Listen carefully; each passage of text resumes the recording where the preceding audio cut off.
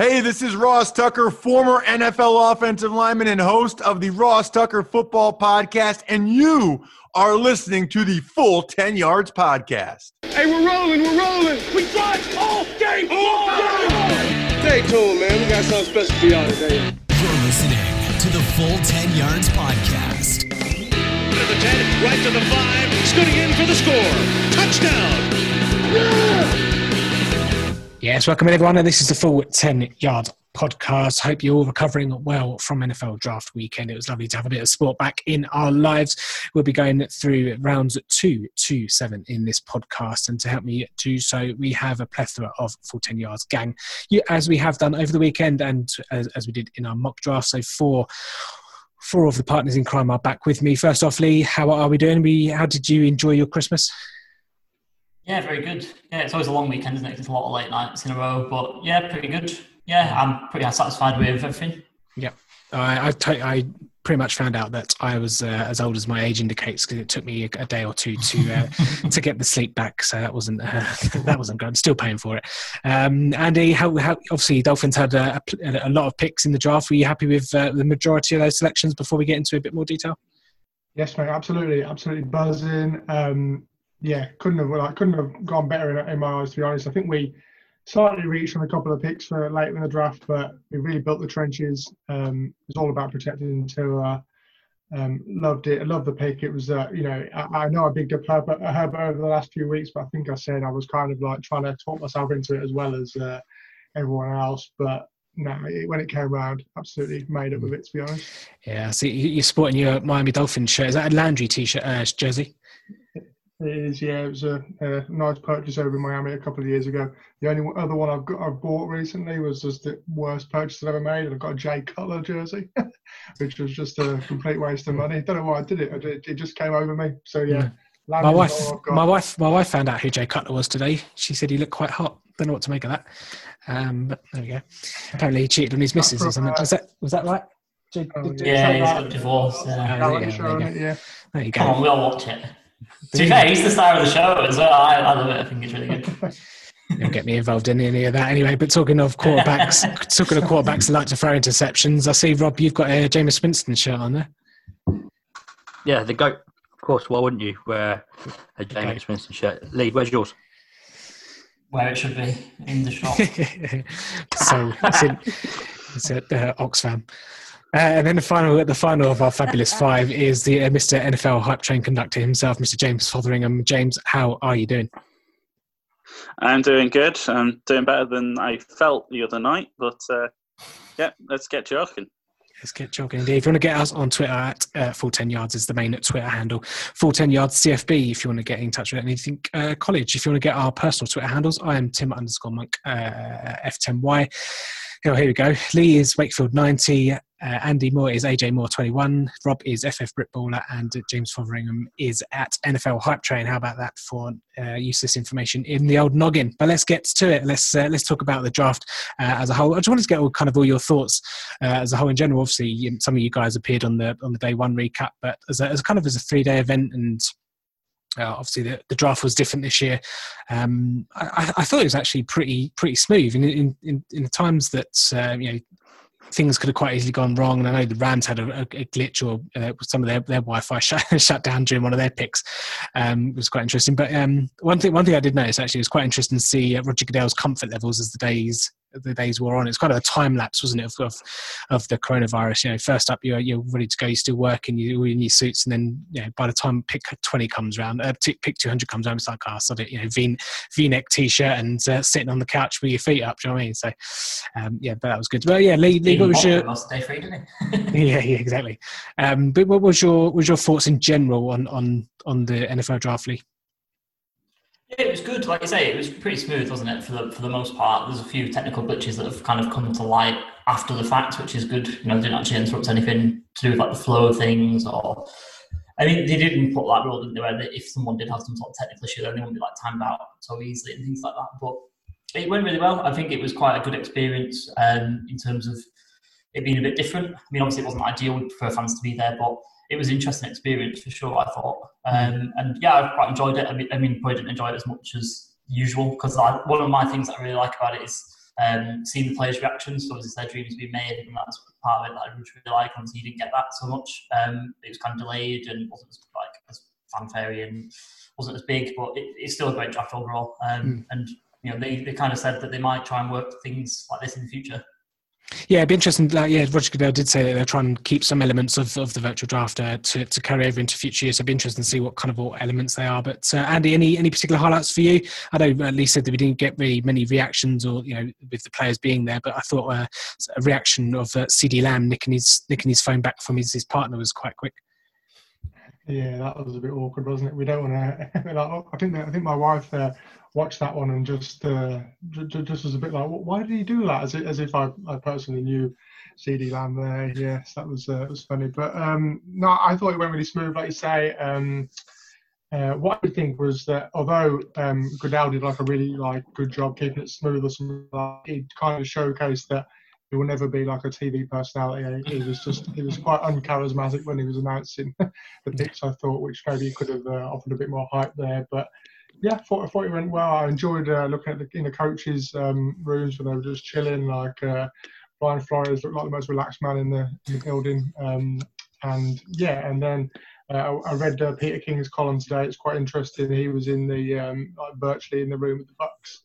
And how they called trade up from everywhere from 8 onwards, and no one was having it till the 49ers. So it was interesting that how that was, the way he was telling that with owns a phone and then leave it and then watch it on the TV, come in and know that he'd been rejected, that sort of thing. So that was interesting.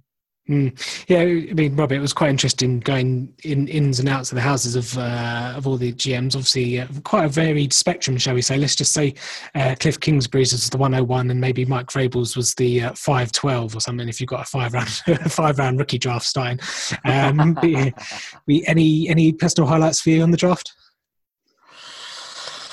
Yeah, like you just mentioned, I think Kingsbury's house was pretty sweet, and didn't Sean McVay have a very similar looking house as well? Did someone notice it? It was the garden was exactly the same.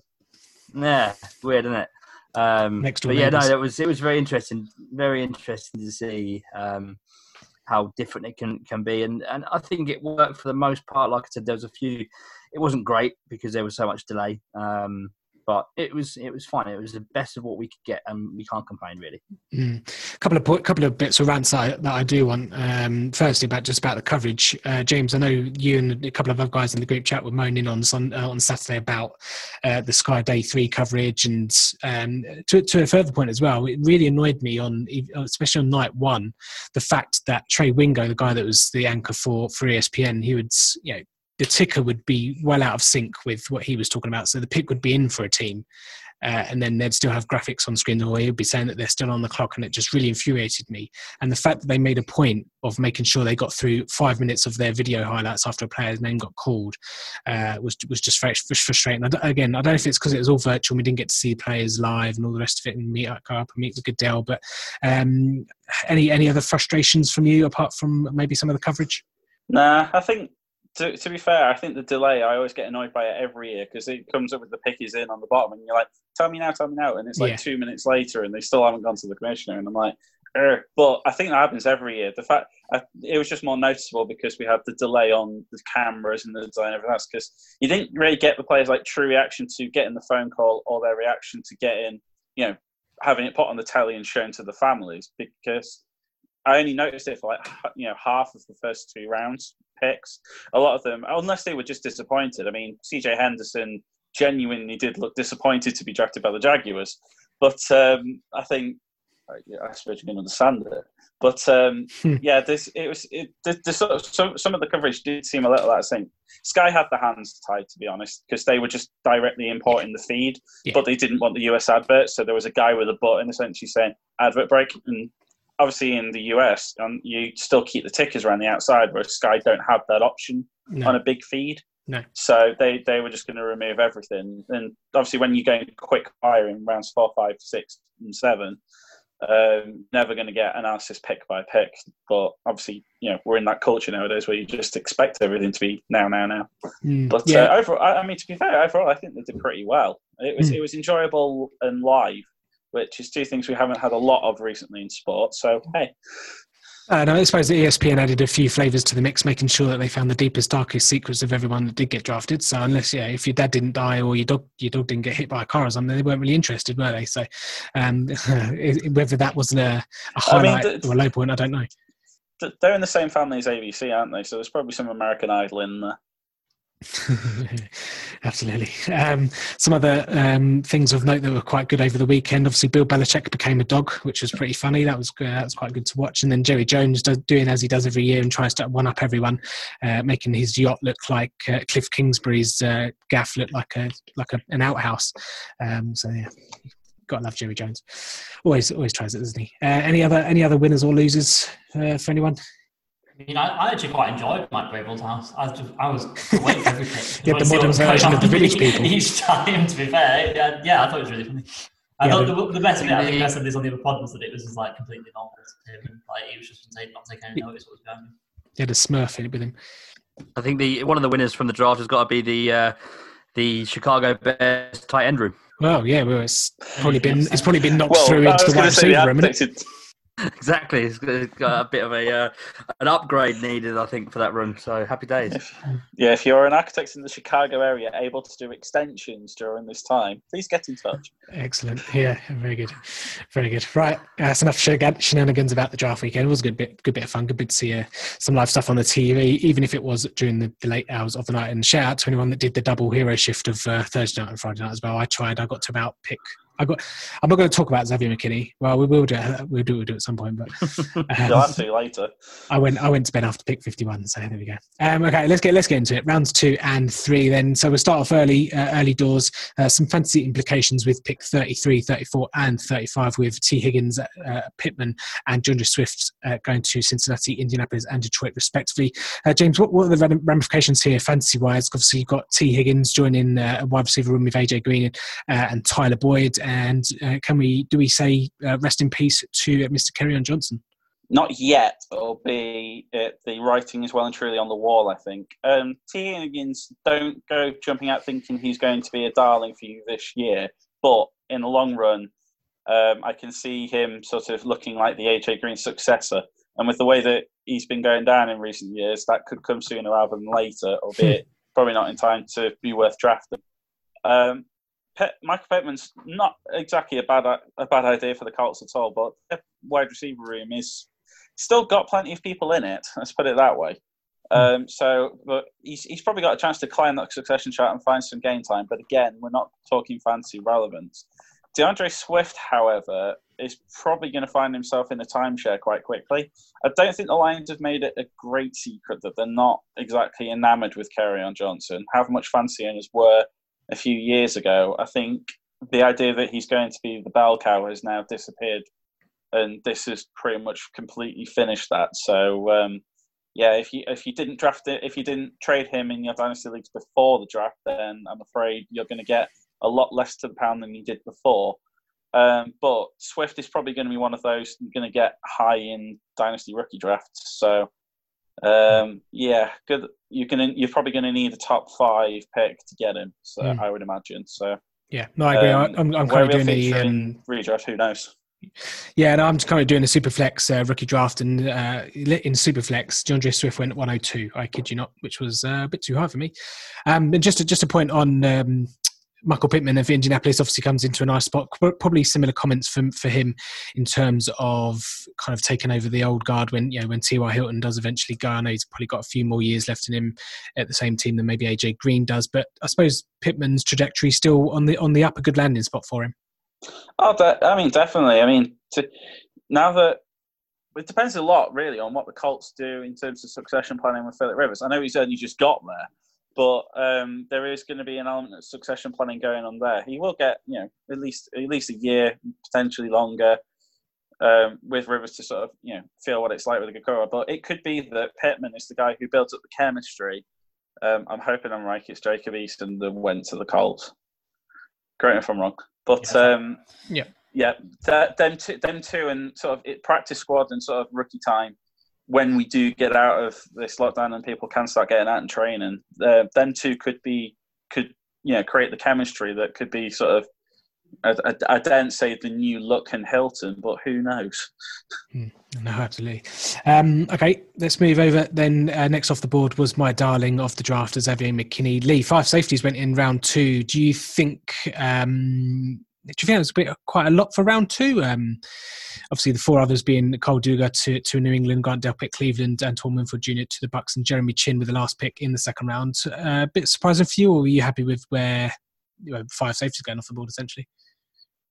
It is a lot, but I mean, it was a nice kind of value sort of segment for the draft for these guys, because they weren't quite round 1 players. We didn't write. Maybe McKinney, you could argue in the end of the first round. So I know you wanted him really badly in the first. It could be one of those things where you let them fall a little bit, and you're more comfortable taking them in the second. And they're all good players. They're all kind of similar sort of value and similar sort of level of player, different in their traits and higher skill sets in some ways, but. I think it was quite okay value for everyone that got taken there out of those 5. Favorite pick of the 5 in terms of fit or value? I think there's a lot of growth to come from Jeremy Chin. I know it's the latest one out of the 5, but I just think he's got so much potential because you've got an NFL body there already, and you just need to refine that skill set that he's got that he's shown, albeit at a lower level. But I just think there's a lot of growth to come from him. Obviously, Xavier McKinney to the Giants is the first one that went. Is a really good pick as well. But I just think there's a lot of room to grow for Jeremy Chin. They're all. To be fair, I wouldn't complain with any of the 5. To be fair, but I just think that the fact that they got him right at the end of the second, and I just think that got a real bag in there. Yeah, fair enough. Okay, so like I say, 5 safeties go in round 2, but also 5 running backs went in round 2. Rob, we've mentioned DeAndre Swift beforehand, Jonathan Taylor going to your Colts, and then Cam Akers to the Rams, J.K. Dobbins to the Baltimore Ravens, and then a surprising one with A.J. Dillon going to Green Bay. We'll probably get on to Matt LaFleur's vendetta against Aaron Rodgers in a moment, but from a fantasy standpoint, most of those pretty good spots for fantasy purposes for the running backs. Firstly, your thoughts on Taylor going to the Colts and what that means for Marlon Mack / Nyheim Hines, and then just maybe a brief overlook of the other guys as well. Yeah, I think that Taylor to the Colts was something that wasn't expected. I think I've got my band of Colts friends, and none of us had predicted that the Colts were going to grab a running back in the second. We thought maybe 5th or 6th, considering we've got Marlon Mack, Nyheim Hines. That wasn't a need for us as far as we were concerned, but so to grab Taylor was surprising, but, all very well and good. I'm a massive Jonathan Taylor fan, so I'm very happy with that. I think that he is going to be the running back 1 for the next 4 years at least. I think Marlon Mack is in a contract year. I don't think he comes back next year. Now I think he either gets traded away or he gets this year and in a sort of a tandem, and then it's Jonathan Taylor's job. So fantasy wise this year, I think most of these, maybe not Cam Akers, but the other 3 particularly are probably going to be in committees this year. Obviously Dobbins at Baltimore has got there's a lot of mouths to feed there, but they do run the ball a lot, so that's helpful. And like I said, Taylor will be in with Mack. Akers is interesting because Akers is obviously taking the Todd Gurley role, so he's got some fantasy upside for sure. And A.J. Dillon, it's Aaron Jones is there at the moment, isn't he? He's the sort of the bell cow. So it'd be interesting to see how. Again, that was a surprising one. I don't understand why they've gone down that route when they've got a decent running game anyway. Especially when the glaring need there was receiver, which they didn't take any, I don't believe. So very weird to see what Matt LaFleur was doing there. But nonetheless, no, they're all pretty good landing spots. As for this year, I think there's going to be a lot of committees, but next year, like to J.K. Dobbins and Jonathan Taylor, they could wind up being great picks. Yeah, that's not a bad shout. And also, if you want to be kind of a bit cheeky about it, and there's nothing more prevalent in fantasy leagues than kind of recency bias. And if you get these guys like Taylor, Dobbins, and all the rest in a bit of a timeshare, and maybe pick them up once the owners are tilting because their first round picks in rookie drafts are not seeing the field as much as they maybe want, or what they've obviously invested in them. Maybe throw out a cheeky little offer for some of those, knowing that full well they're most likely going to take over some backfields next year as well. So Maybe something Definitely, to keep your eye on. Andy, we move to the wide receiver position, rounds 2 and 3, 7 in total. Higgins and Pittman, obviously, we've talked about. Laviska Shenault went over to Jacksonville at 42. KJ Hamler to Denver. Chase Claypool to Pittsburgh. Van Jefferson to the Rams. And Denzel Mims picked 59.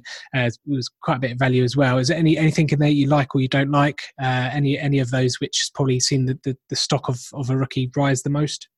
Yeah, there's 3 that I like and there's 2 that I don't really like. I think Mims, like you say, seemed cracking value to me. I rate him really highly. I think he's a quality red zone threat. And he's not got a lot of competition there immediately. I mean, Perriman's decent last year, but he made the most of Jameis's big arm, to be fair. I don't know if Darnold's got the same range on him, even though we're not all Winston fans. I'm well aware. Again, like Hamler, I really like Hamler. Actually, I think he's got that Tyreek Hill about him. He's going to be explosive out the slot, and then just the weaponry around him is going to be fantastic. Maybe not fantasy wise, because obviously there's going to be a target share with Sutton, Judy, fans, and Albert O as well, I think. But I like the pick in terms of Denver's win now mentality. I mean, what a receiver core they've got now. Maybe only beaten by the Bucks, possibly in how and maybe the Cowboys, I suppose, as well. Thank you. And Shenault, I pretend to be happy about it. You didn't like that pick. I didn't. I wanted to have Ian McKinney. Shenault. I mean, I've got Shenault written down as I like the pick, but I'm not really sure whether I do or not. I mean, obviously, it seems to me that the Jags are building for next year, and Lawrence or Fields or whoever they like to pick from the quarterback bunch there. But I don't know. I thought Chark had a good thing going last year, and I'm quite high on D.D. Westbrook as well. So maybe not. I mean, I think he's a good draft pick. I think he's a good player, but whether he's going to fit in there and compete as well as those 2 guys, I'm not entirely sure. Then I've got Claypool with the Steelers, just a bit of a curveball, really. I mean, like you say, tight end frame. He's different to what they've got, but is he going to be like any kind of production value? Who knows, really? In fantasy-wise, I'm steering well clear. I think he's going to be a 2-3 catch a game sort of guy, and not reliable at all. And then Van Jefferson, I mean, I think this guy is one of those ones that's like really hyped pre-draft, because he's one of those like hipster picks which people have kind of hyped up to the second round. I mean, obviously the Rams have done their homework. I think he's a good route runner, but then I don't think he's got any explosive speed. He's an average size, lack of college production, so that was a bit of a reach for me. Yep. And then just to find off, any other offensive skill player taken in at round 2 was tight end Cole Kmet, which that was pick 43 to the Bears, as we mentioned before. Architects over to Illinois, please. Yes, Architects over to Illinois. Just before we round out kind of round 2, the surprise of the round obviously was Jalen Hurts. Not necessarily where he went in terms of pick number, but the destination. Do you feel that the Eagles fans will argue with you all day long, but do you feel that the Eagles, because they've won a Super Bowl with a backup quarterback and Carson Wentz is, in air quotes, injury prone, do you feel that they've kind of been a bit overcautious here and kind of overvalued the position a little bit too much, or do you think that they were right in terms of to take Jalen Hurts at that point? I've seen a lot of I saw a lot of tweets actually saying now that hey I'll get you. No, I'm joking. I'll come back to you, Andy. Go on, Andy. Go on. I was just going to say, I think I like the pick. I actually do, but then it's one of those ones where you kind of talk yourself into it. Like again, one of those things where you've seen lots of feedback saying before the draft, not a need to address backup quarterback. Everyone was happy with Sudfield. Picked in the second round, everyone's saying fantastic pick. Definitely need to address the backup quarterback. So yeah, it's I've got one mate who's an Eagles fan who said he's absolutely livid. They didn't address linebacker or safety to his preference. So yeah. Lee? Yeah, I was going to say, well, they kind of neglected. I'm just kind of looking into it. I was kind of glad I didn't say corner as well, because that's the big area that they did neglect, because that was the 2 areas that they had to address before the draft was wide receiver and then corner as well. And they really went to town on wide receivers, obviously drafting 3 and then trading for Marquise Goodwin as well. So they've got track team at wide receiver now, but no corners, which was bizarre considering that they had a lot of trouble keeping people on the field at corner last year. So yeah, like you said before, like you sort of jumped up in your build up to the conversation that Jalen Hurts at the second isn't a bad pick at all. And Philadelphia do put a lot of emphasis on having a backup quarterback. You know, they paid a lot of money to Sudfeld, they pay a lot of money to Nick Foles, and yeah, they kind of seem to value that quite a lot, probably because Wentz is not even in air quotes, he's like injured quite a lot. So, you know, have a leader, a team player, someone who's going to come in, not complain, not make any bother for Philadelphia. And he's also going to be able to make plays in different ways. They might have a goal line package for him or something like that and use his legs. So I'm not saying he's going to be the next Taysom Hill or something like that, because that seems to be really overused, sort of cliche thing that's been quite a lot now. But I do feel like that they could at least put a package in for Jalen Hurts, you know, to get him out of his legs around the goal line. No, absolutely. Good.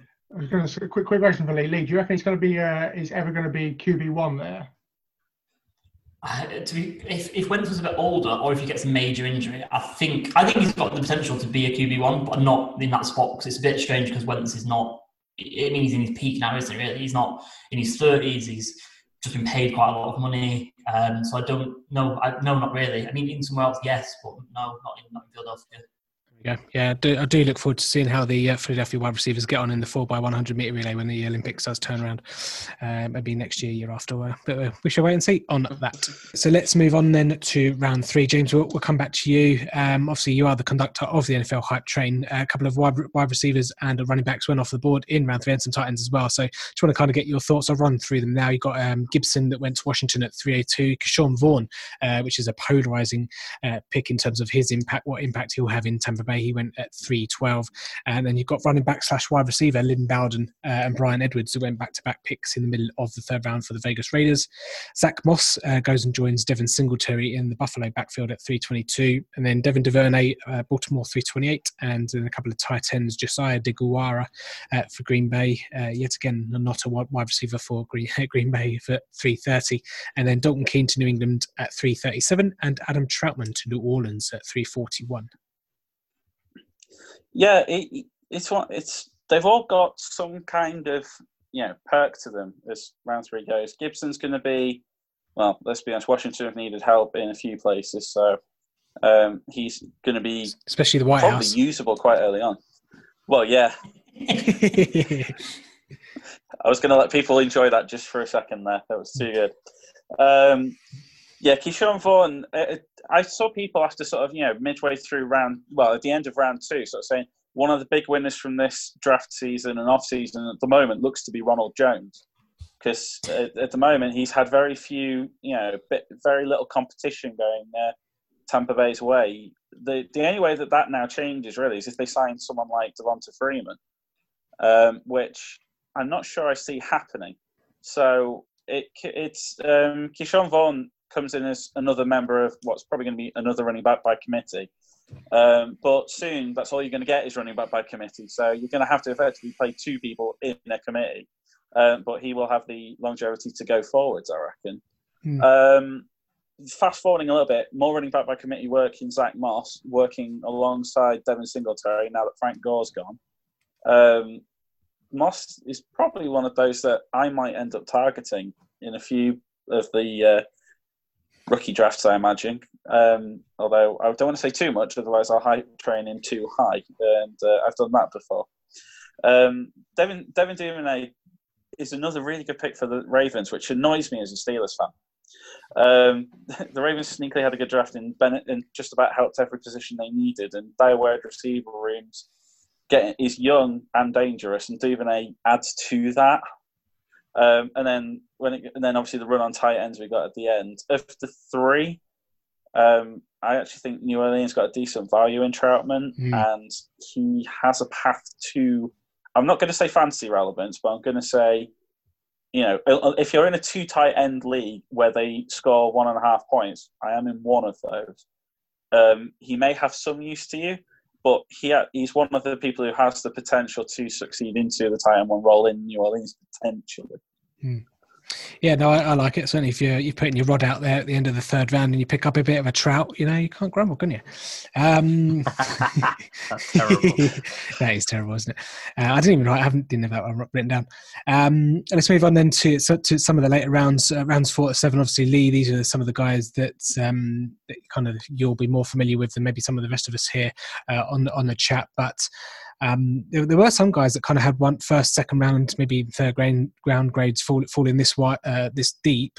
Firstly off, why? And I'll give you a couple of examples. So, and tell me if I'm wrong as well, but I thought Kevon Wallace at 421 for Philadelphia, Bryce Hall at 513 for the Jets, and then wide receivers KJ Hill went to your Chargers in round 7. Isaiah Hodgins went going to Buffalo as well late on, and then rounded us off offensive lineman Prince Tega Wanogo, which I think Andy took in the second round of our mock. So yeah, any reason why they fell, and do you think they're just steals, or are there reasons as to why those guys kind of fell?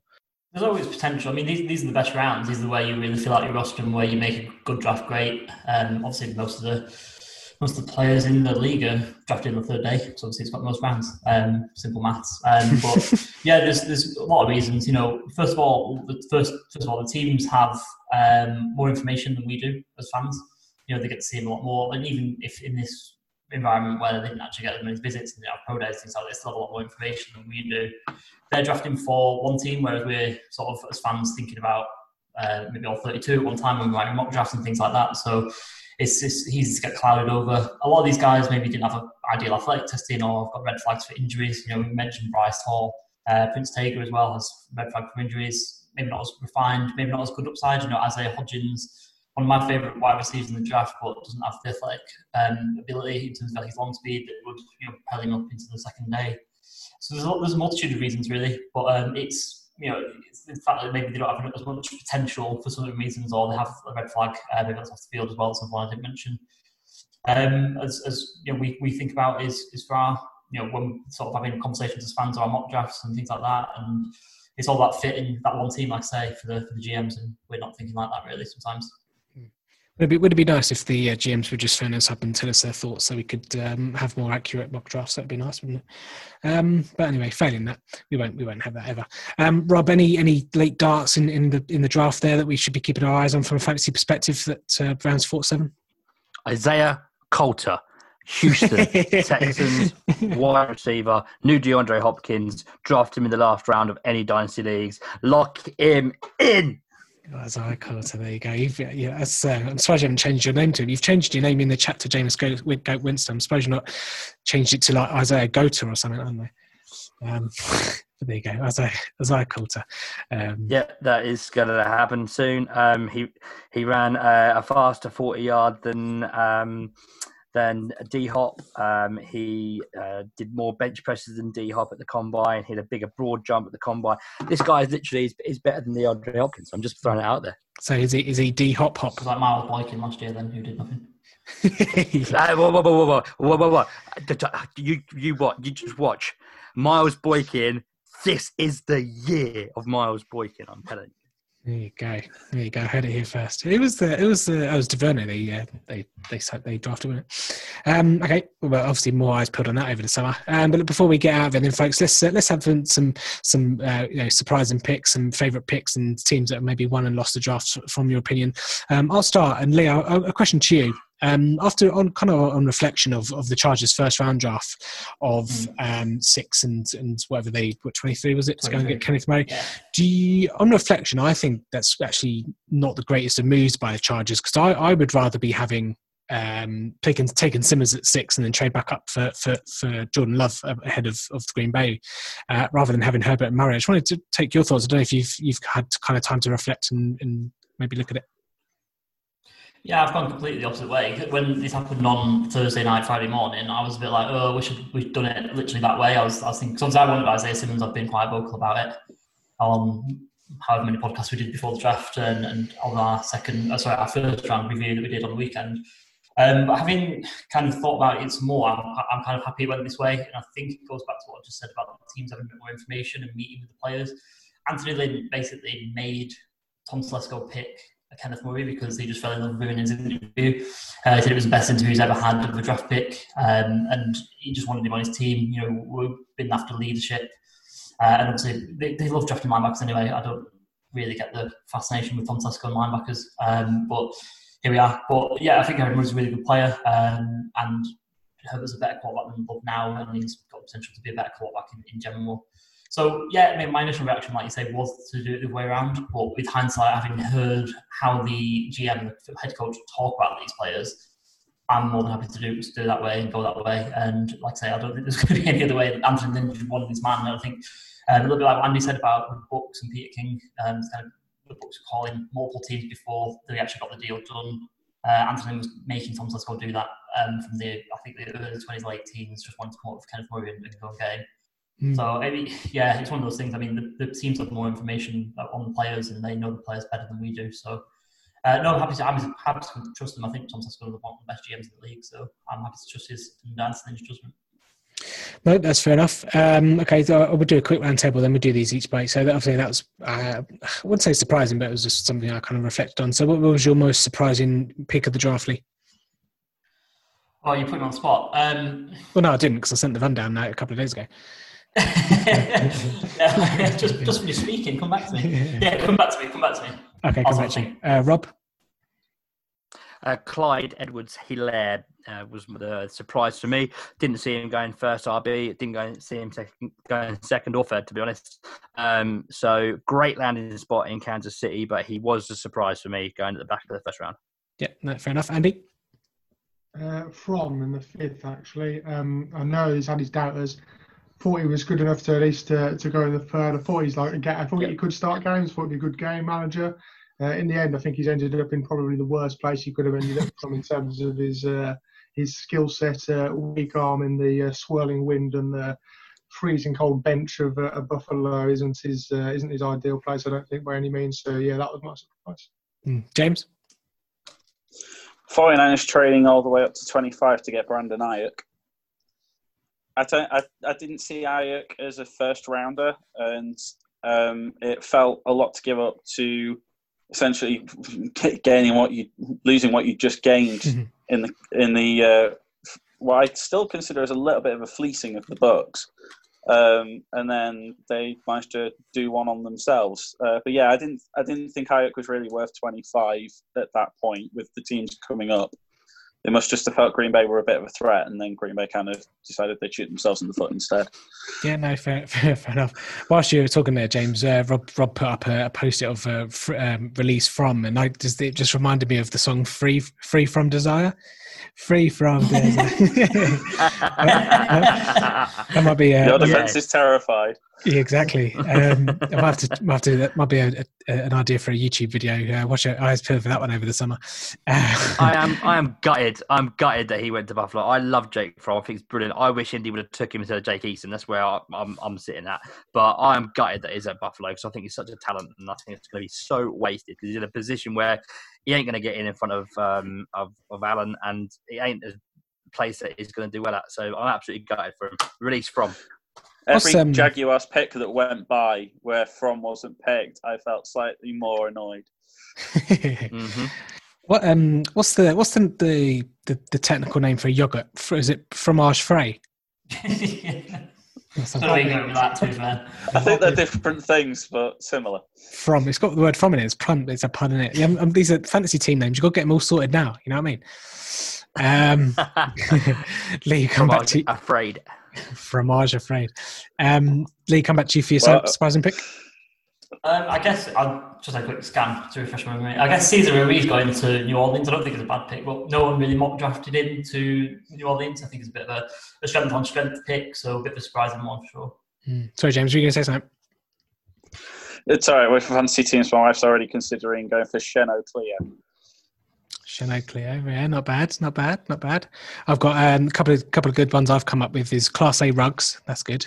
Rugs. And then... It's not good when you have to explain it. No, but I get too excited. I have to spoil it. And then And I can't think of the other one. If I think of it, I'll remind you. But anyway, yeah. Anyone's got any good fancy team names out there? Let us know. Okay, let's move on to favourite picks of the draft. I know this. Obviously, I'm not going to go home and pick. I'm not going to go Dallas because we all know they had a good draft anyway. So I don't need to even say that. But I really liked all of Carolina's picks. I know they set a record for picking every pick was defensive players. But I thought their first 4 or 5 picks were really good. Derek Brown obviously was the slam dunker where I saw that from mock drafts all over. But Yetur Gross-Matos, Jeremy Chin, and Troy Pride.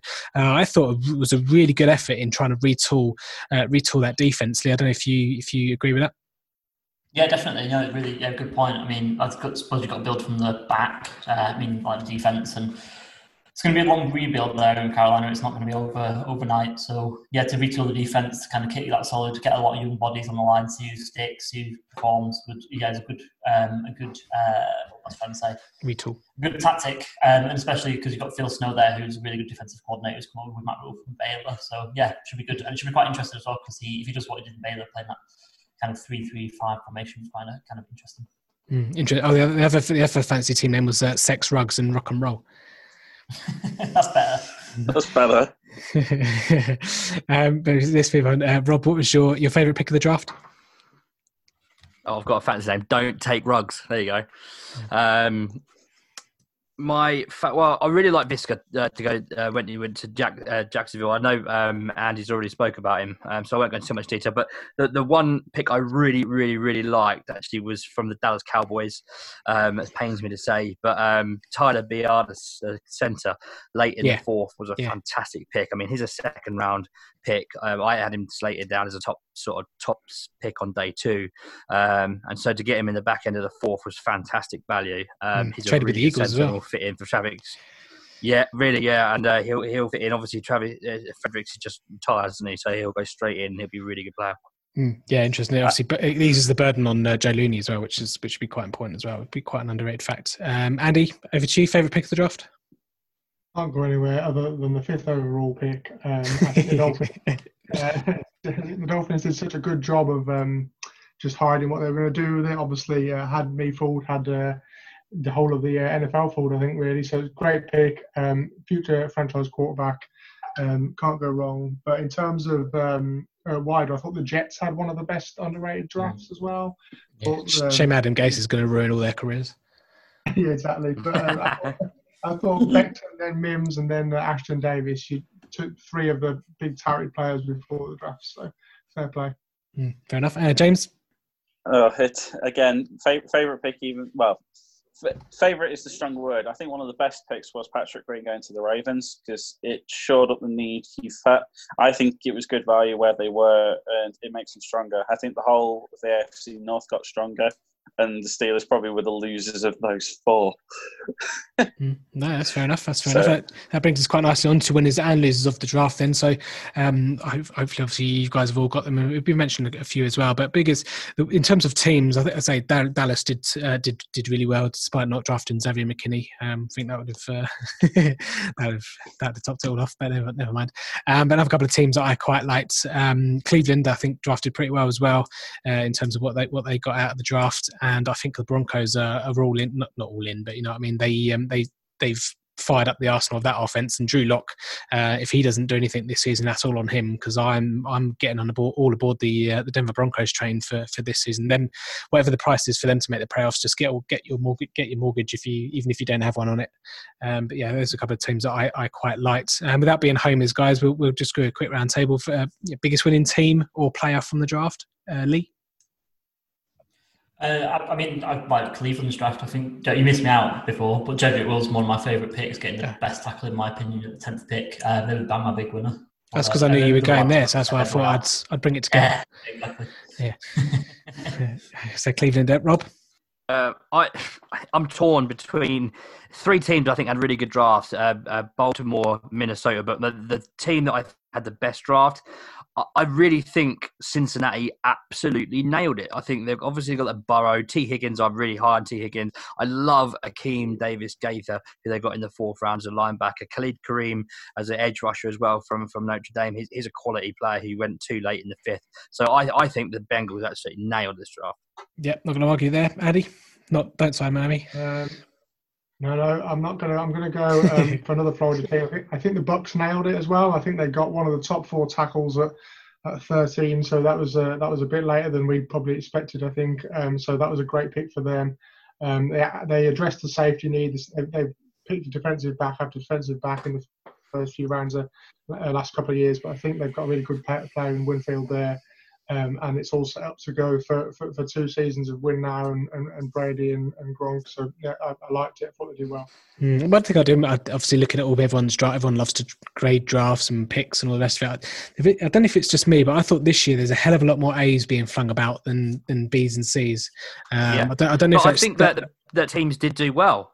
I think but also I don't know if that speaks to the depth of the draft. Though probably maybe helps a little bit as well because you've got better players getting to the later rounds, so more holes being filled adequately, I suppose. James, obviously we've finished off with you in terms of teams that won the draft. Yeah, as I said, the AFC North seem to all do well apart from the Steelers, and keep it in the house. As I've said before, the wife's a Jags fan, and I say it quietly. I don't think they did a bad job because they pretty much each pick they just seem to hit a need.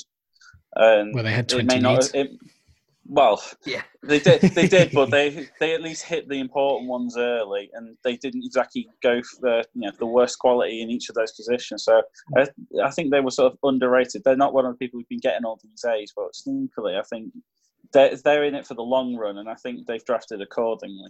Their team was so bad. Their need was 2021 picks.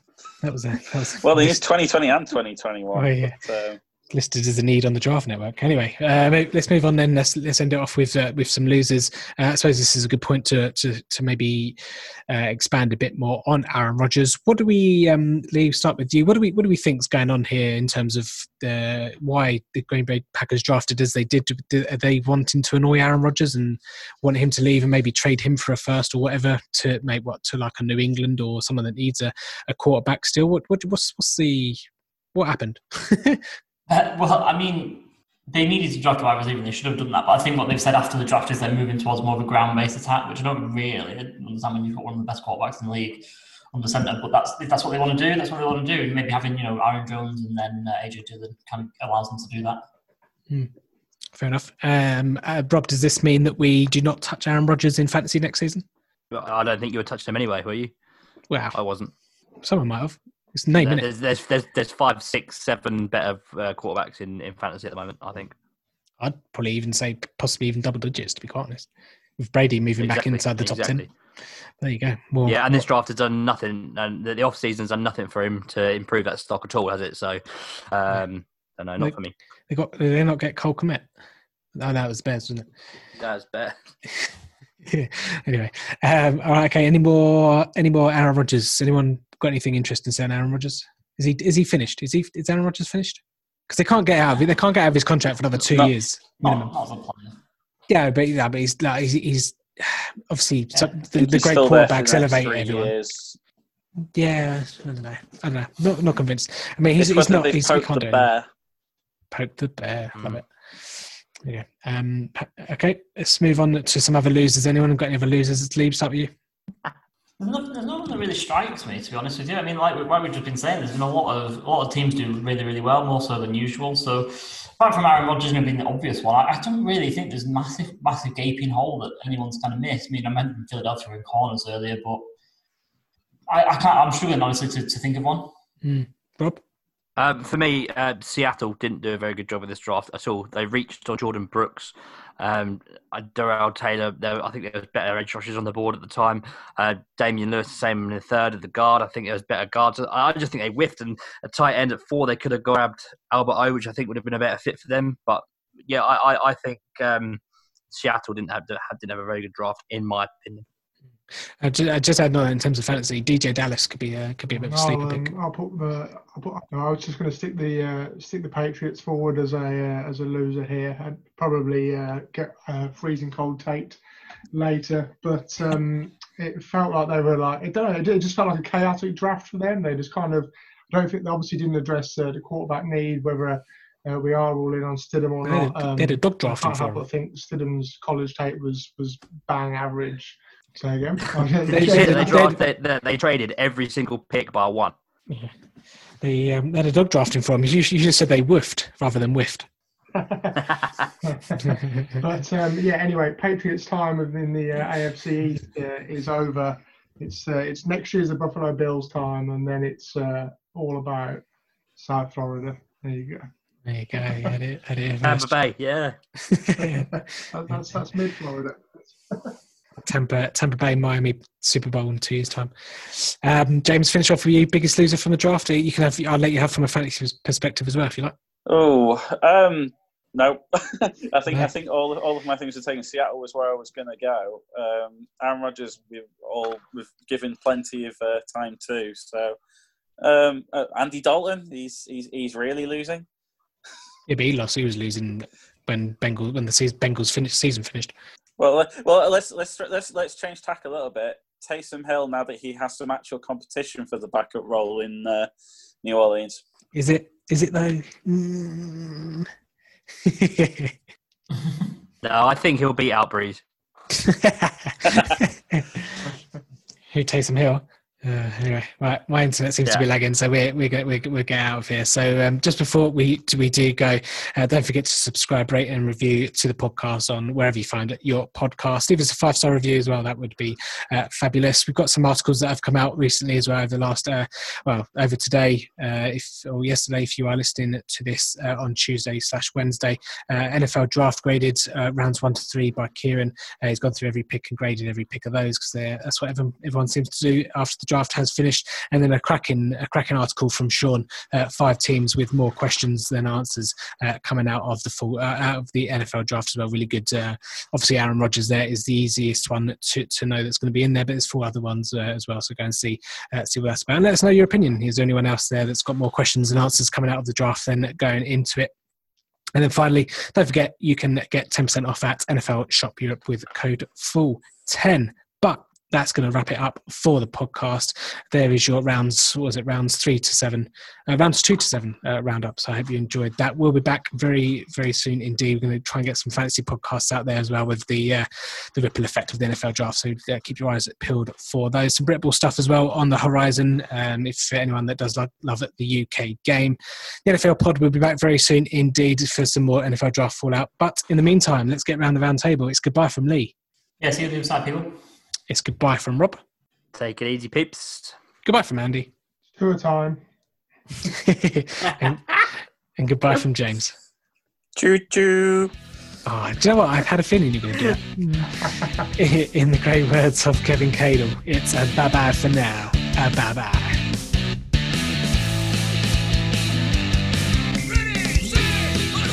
Thanks for listening to the Full 10 Yards podcast. Follow us on Facebook or Twitter at Full 10 Yards or email the show full10yards@gmail.com.